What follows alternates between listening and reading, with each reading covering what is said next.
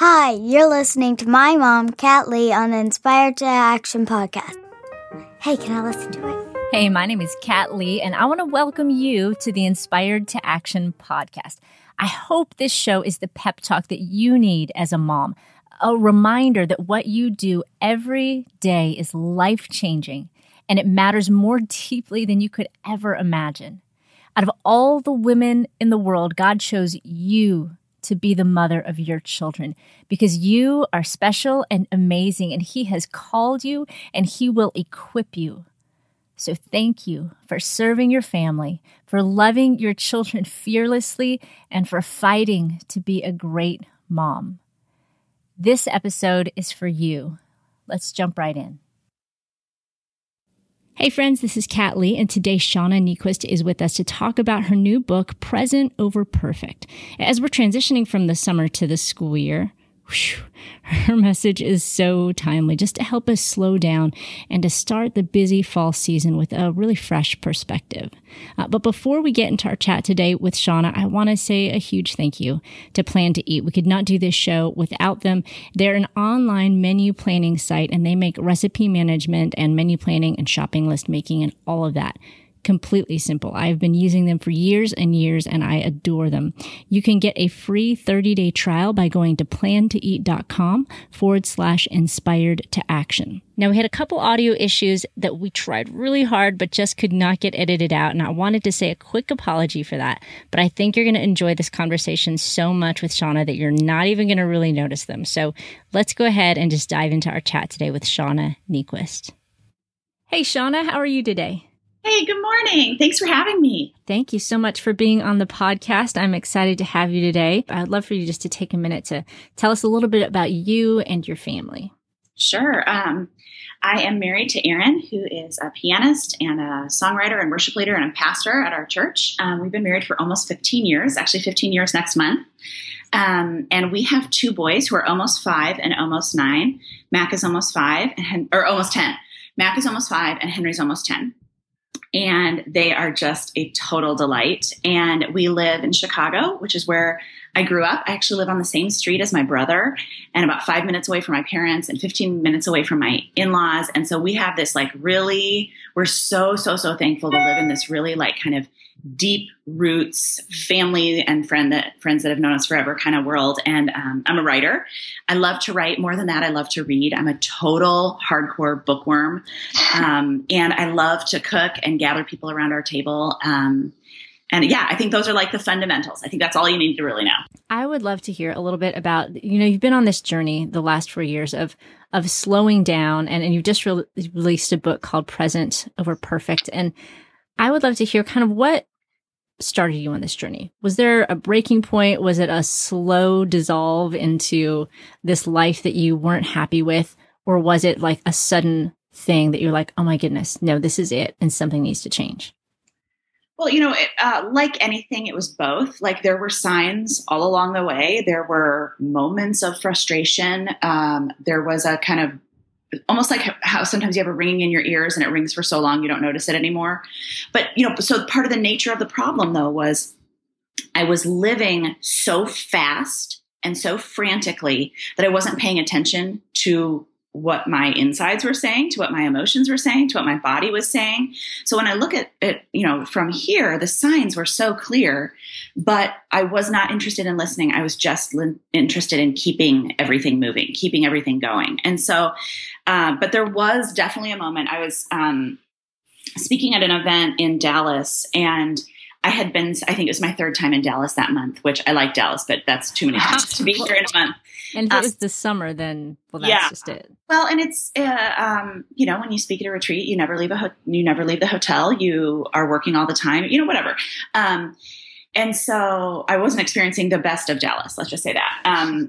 And I was missing my family. I was gone for the 3rd weekend in a row, and it had been a very long fall. And I just had this moment in between sessions where I went, usually in between sessions, I would sit with the people at my table and we would talk, or I'd go for a walk outside or whatever. And this time I went straight back to my room and I laid on the bed, shoes still on, just looked up at the ceiling. And I was like, I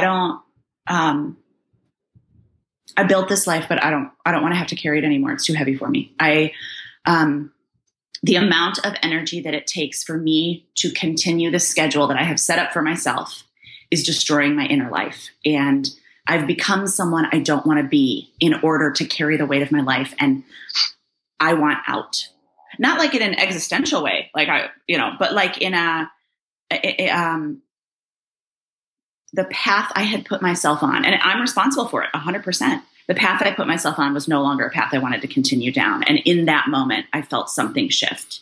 So I came back and I told my husband, like, I with a job like mine and like many people's, if you're freelance or you work on events, you're booked out 18 months, let's say. So I knew things weren't going to change overnight, but I also knew in that moment something had shifted and I wasn't going back.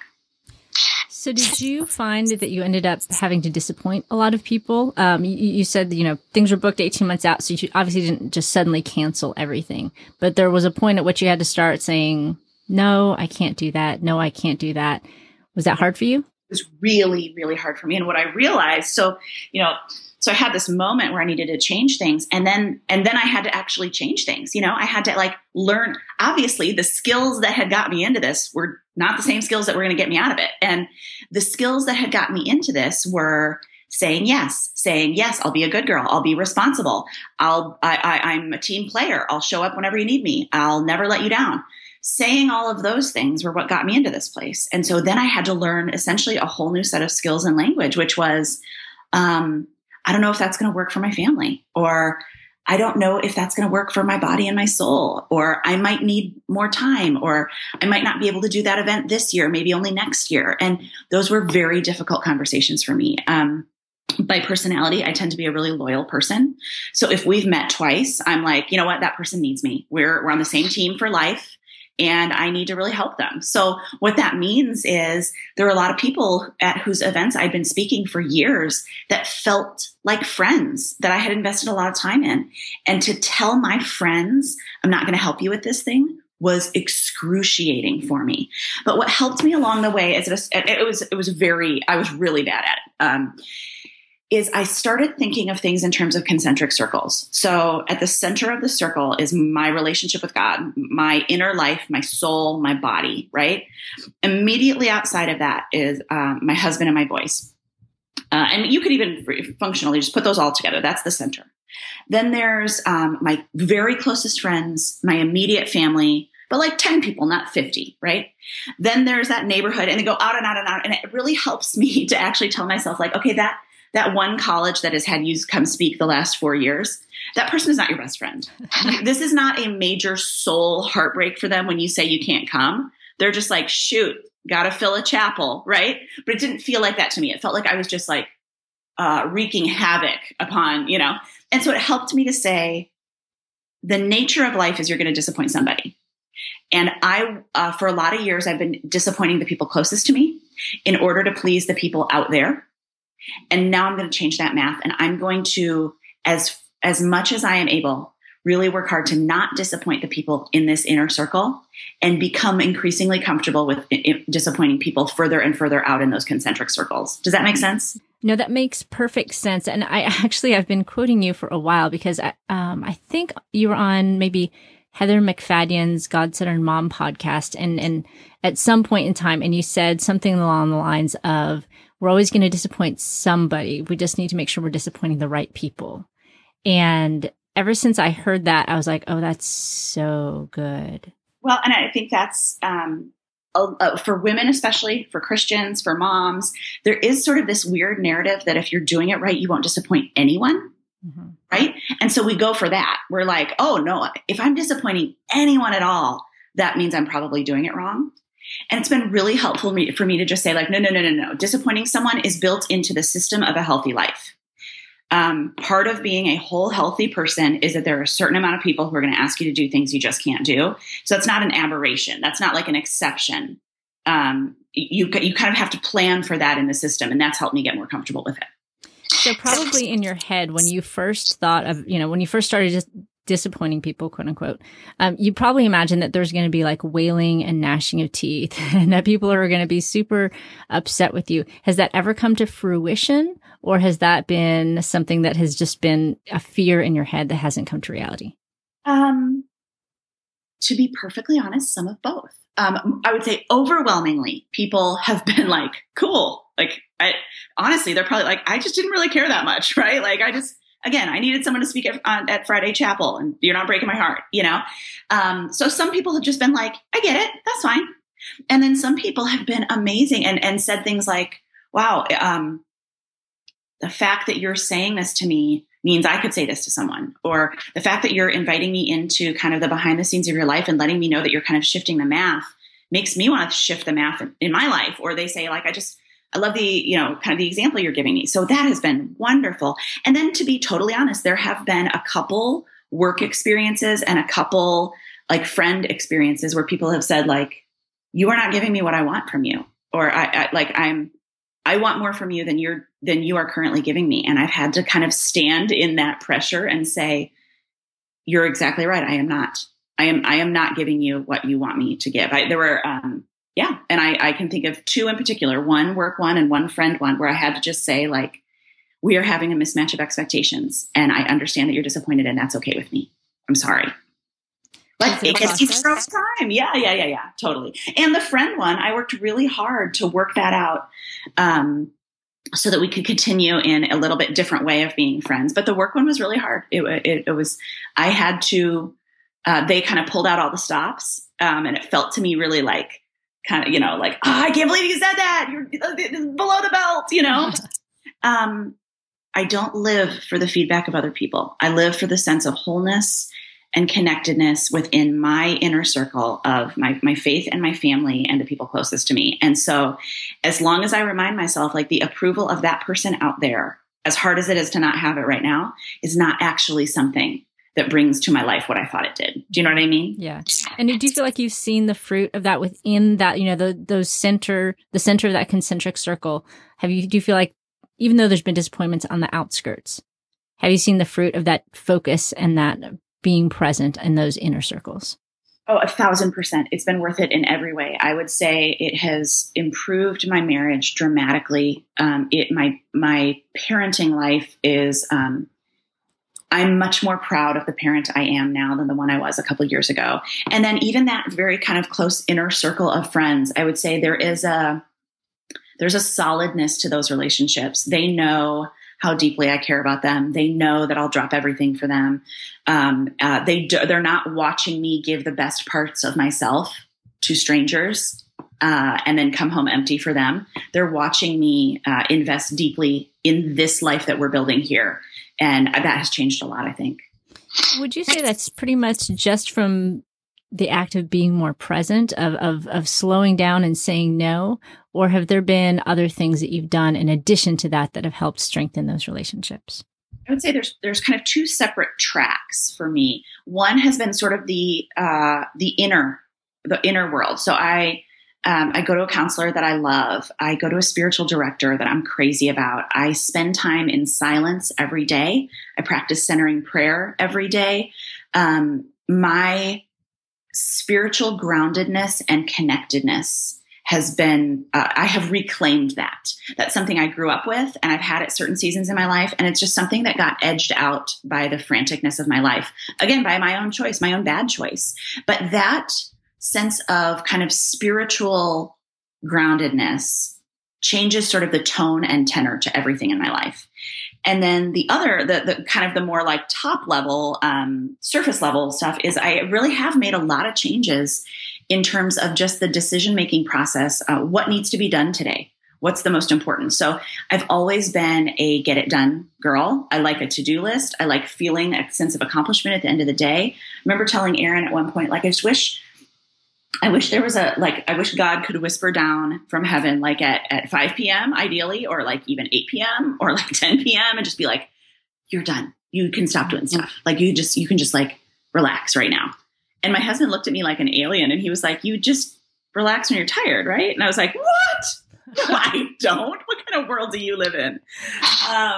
But that's something I've really been working on is kind of erasing that, punching a time card mentality and replacing it with today you have the opportunity to connect deeply with God, with the world he created, and with the people you love. How are you going to spend your energy to do those things? And then in the cracks, what are the various business things of life that have to get done? That's really hard for me though. Like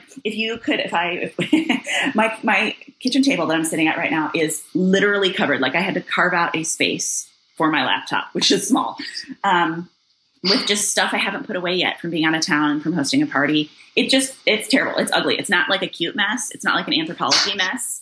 It's like plastic Meijer bags of paper napkins and Tupperware. Like it's ugly.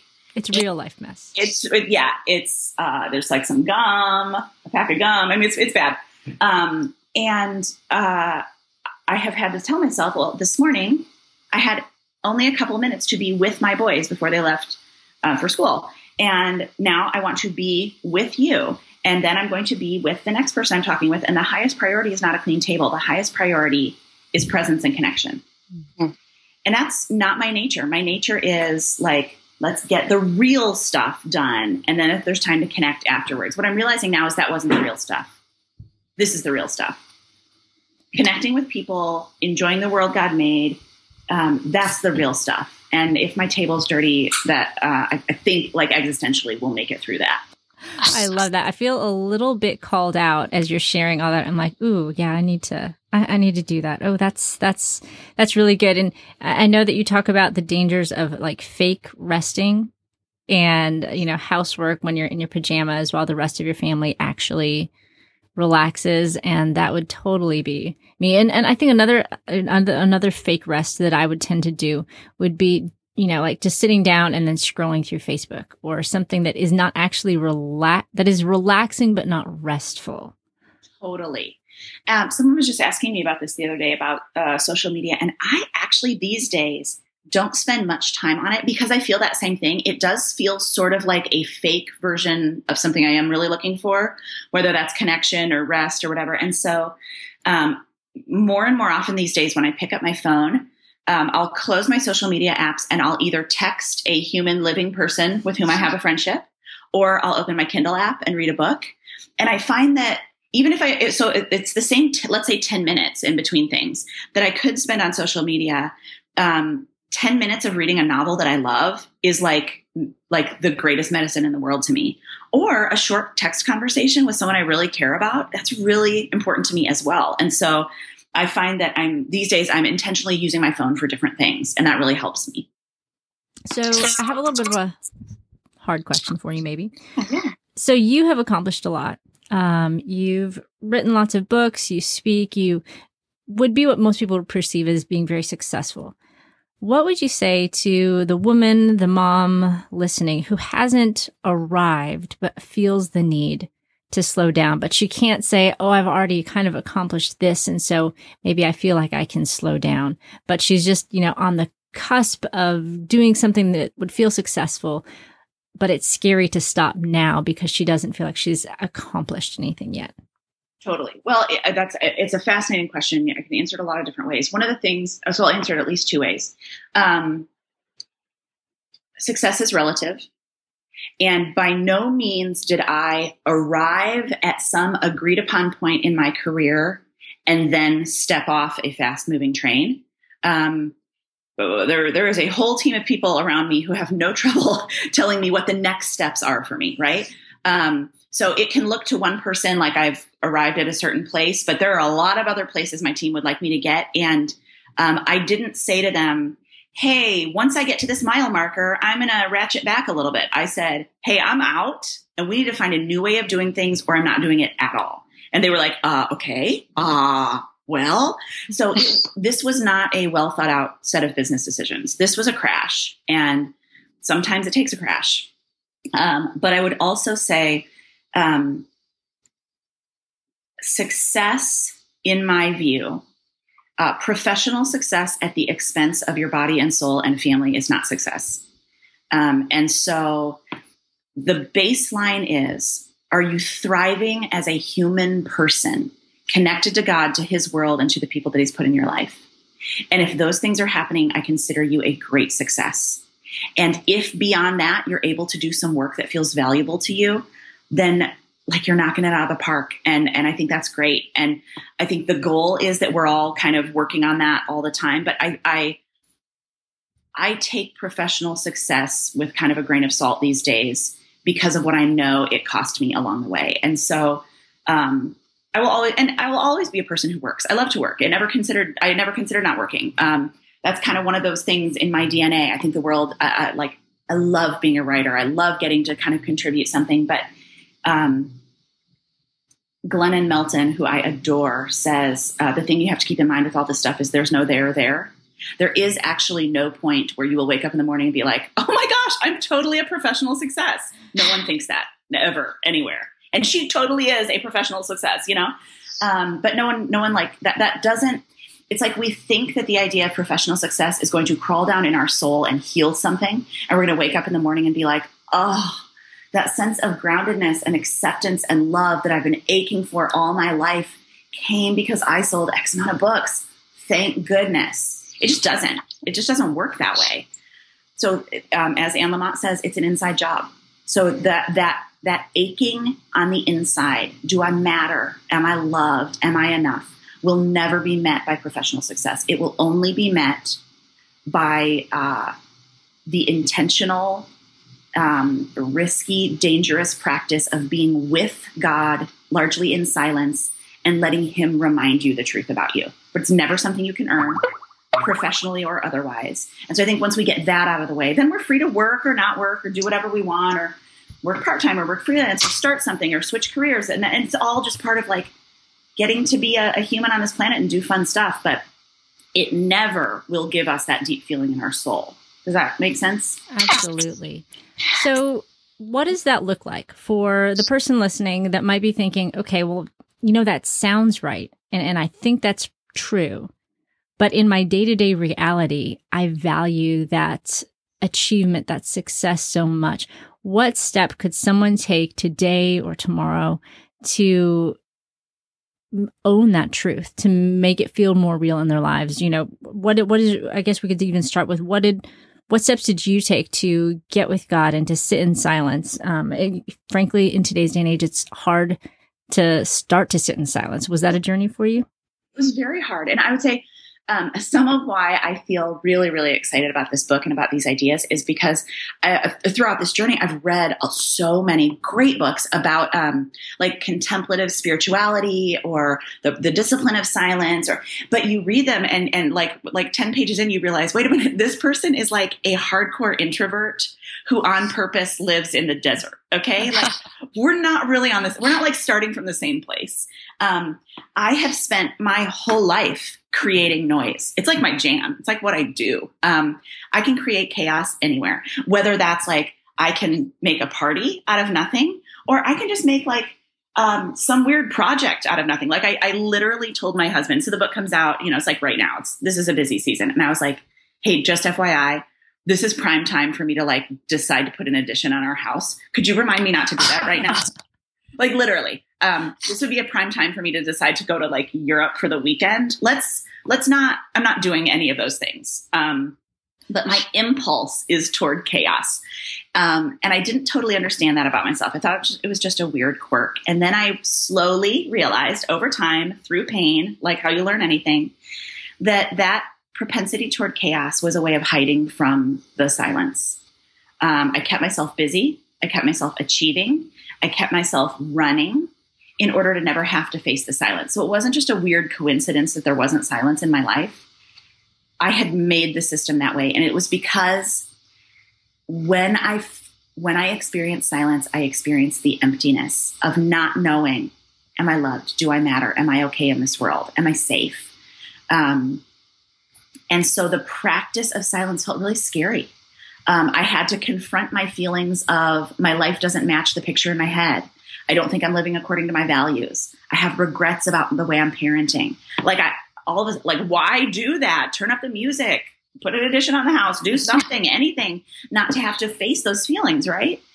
But as I journeyed, for me, centering prayer became a very important part of that, especially because centering prayer is less about filling up the silence with my own thoughts and more about pushing away my own thoughts and letting God's truth be the center of my thoughts and my mind and my heart. And I'm terrible at it. I'm by no means like an example of it. I think when I think I'm doing it for 20 minutes, I'm doing it for like 2.5 minutes. But it's helping me and I'm growing in it. And so what I do, and I know this sounds like something a 5-year-old would do, but I picture a red heart, like a Valentine heart. And I remind myself what God says about his love, that it's for all of us, that it isn't earned, that there's nothing you can do in the course of a day to get more love. And there's nothing you can do in the course of a day to squander it or ruin it. And I let that thought be the most present thing in my mind for several minutes. And by that, I probably mean 2. And it helps me. And I do it at the beginning of the day and the end of the day. And I know it sounds like such a small thing, but when all of life feels frantic and swirling and running, a couple minutes that are deeply connected to God, to the holiness, to the sacredness of who he is, it's a really profound thing, or at least it has been for me. I found that even just going against the grain of, we do tend to fill every waking minute with something.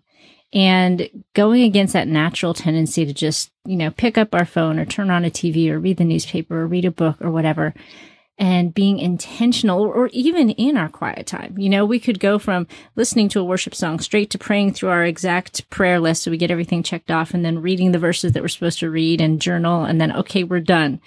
And we don't take that time to just sit and be. And what I love especially about that is that it extends the day. We're always saying we don't have enough time and life is rushing by.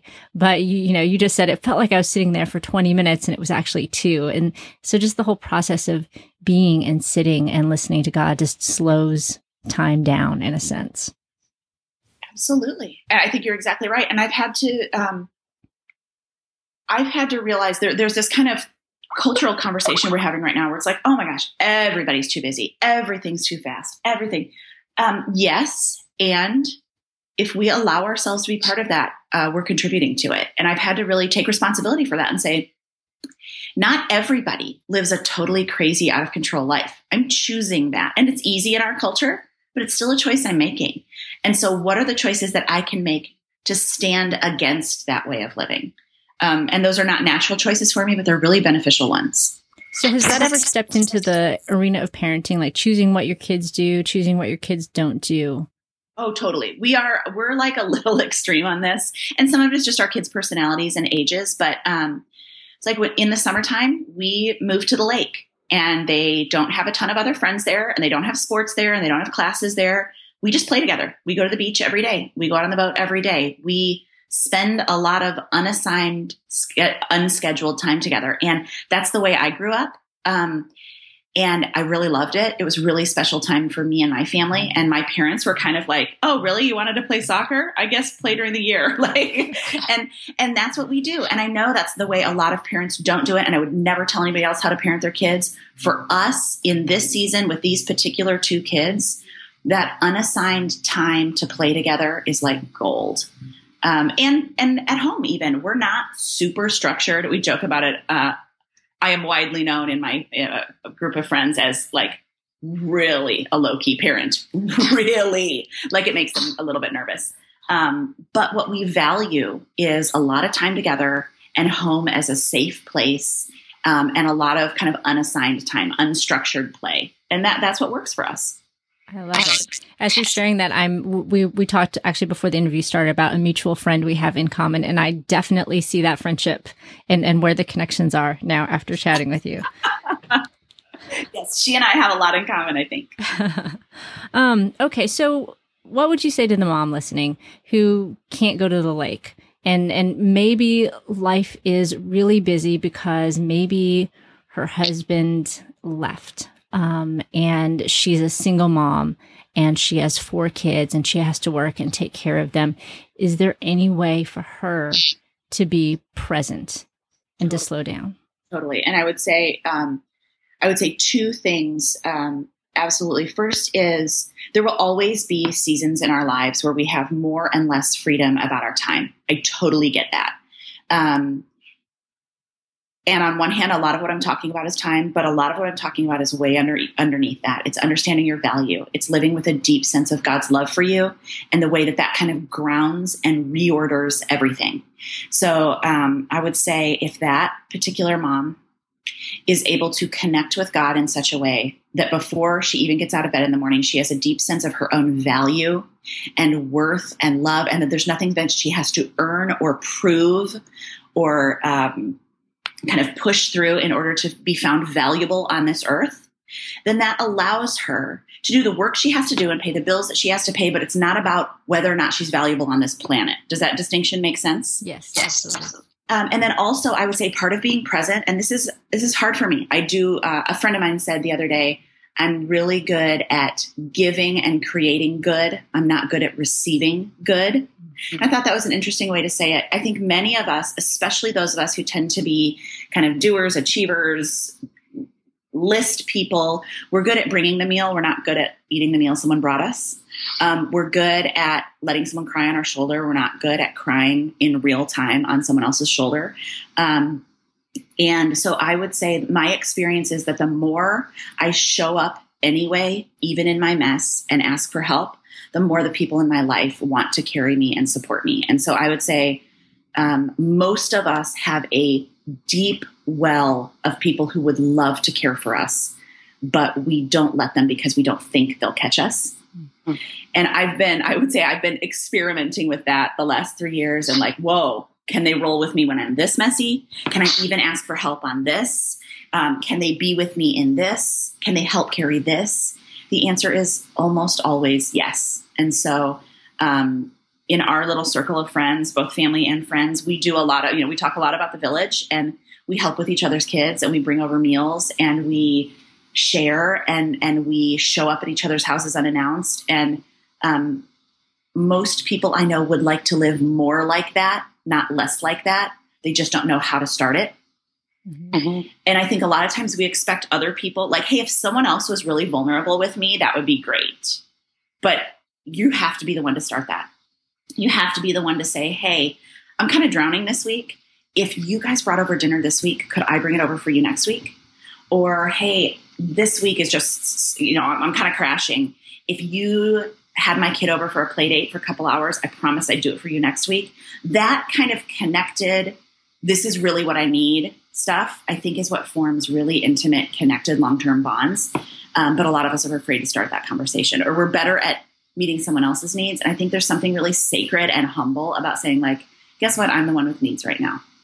I love that too, because it kind of opens this give and take, because maybe they're the same way. Maybe they wouldn't ask, but if we ask and offer, then they can feel the freedom to ask as well. And, they can say, oh yeah, well, yeah, next week would be great. I was really needing somebody to help me, but I just was afraid to ask. Absolutely. And I think a lot of us, that's the heart of it. We're afraid to ask. We don't believe that people will actually love us if we stop performing and being the one who's always bringing and helping. And my journey has taught me that my friends don't need me to be nearly as efficient as much as they need me to be honest and connected. So good. Can you speak just a little bit to, as you're talking about just the underlying elements, knowing our value, knowing our worth in Christ, what role has going to outside sources played in that? You talked about going to a counselor and a spiritual director, and I know that sometimes people who don't want to ask for help, especially don't want professional help. And so, how has that benefited you, and what would you say to the woman thinking that might help her, but she's afraid to go?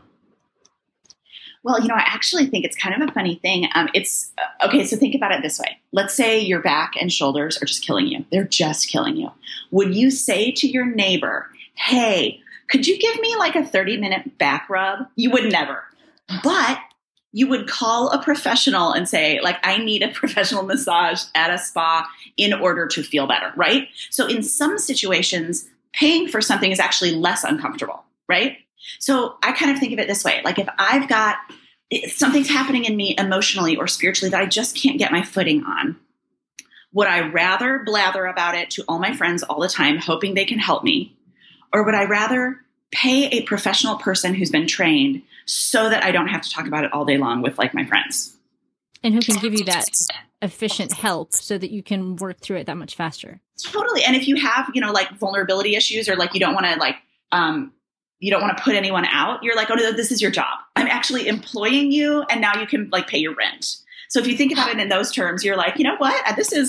I am supporting your kids going to college because I have so many emotional problems, that has really helped me. And I have loved having a place. If you're the kind of person who always feels like they have to have it together, or they have to have an answer, or they have to be supporting other people, to have a place where you don't have to be that. And actually it's your job to be the opposite of that, to allow yourself to be cared for, to allow yourself to kind of reveal the full mess. It's so sacred and transforming. And then little by little, you learn to bring that person out of just the counselor's office into regular life. You start to realize, like, it's okay to just have all these questions. It's okay to have all these fears. We're all walking around with them, and it's okay to talk about them. But the counselor's office or the spiritual director's office can be really good kind of training wheels for how to sit right in the mess of your life and be okay anyway. Does that make sense? Absolutely. That's so good. Shauna, can you tell us where people can find you online and where they can get a copy of your book? Sure. So I have a blog, but it's terribly neglected, but the info is there. So you can go to ShaunaNyquist.com or PresentOverPerfect.com. We're doing a really exciting tour this fall called the Belong Tour, and all that info is on the Shauna Nyquist calendar page. So if we're coming to a city kind of close to you, you can get tickets for that.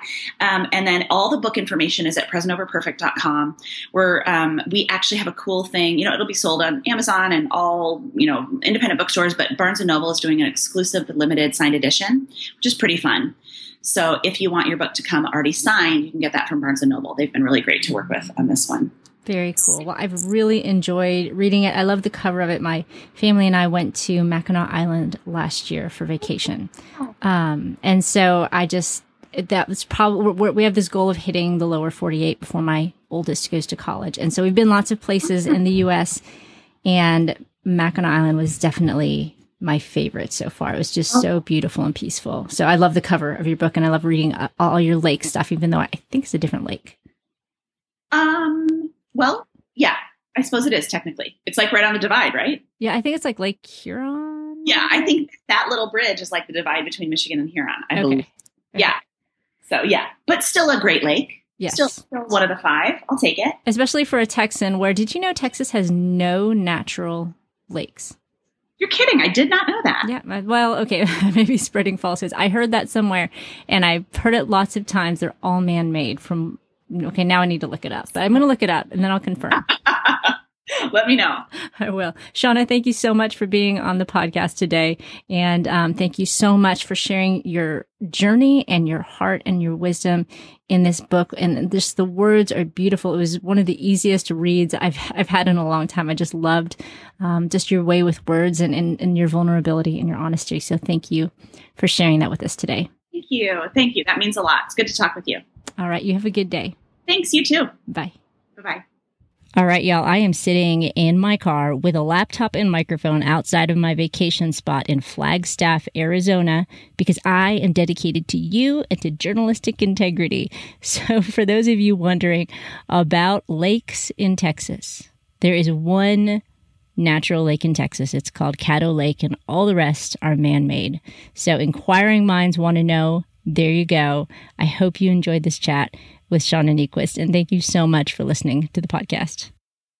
Well, that's all that we have for today's episode of the Inspired to Action podcast. Thank you so much for taking the time out of your day to listen. I know that there are a million things that you could be doing right now, and I hope that this episode has encouraged you. If you have any questions or suggestions for me, just head over to inspiredtoaction.com and click the contact button to send me an email. I would love to hear from you, and I would love to do whatever I can to get the resources that you need to keep growing as a mom. And if you enjoyed this podcast, it would be awesome if you would take a minute to rate it on iTunes. That's going to help more moms to find it and get the encouragement that they need. And as always, you can check out all the show notes for this session at inspiredtoaction.com. And you can also download any of our free ebooks or our free prayer calendars for moms at the blog. Just go to inspiredtoaction.com and click on the resources link. And my name is Kat Lee, and I wish you an incredible day with your family. And remember, you're a mom. You're kind of a big deal. Now go be awesome. It's early in the morning, the house is quiet, but I've set aside this time bow before the throne of a noble king. And in this place my heart begins to sing. It's gonna be a good day filled with His grace and sweet new mercy.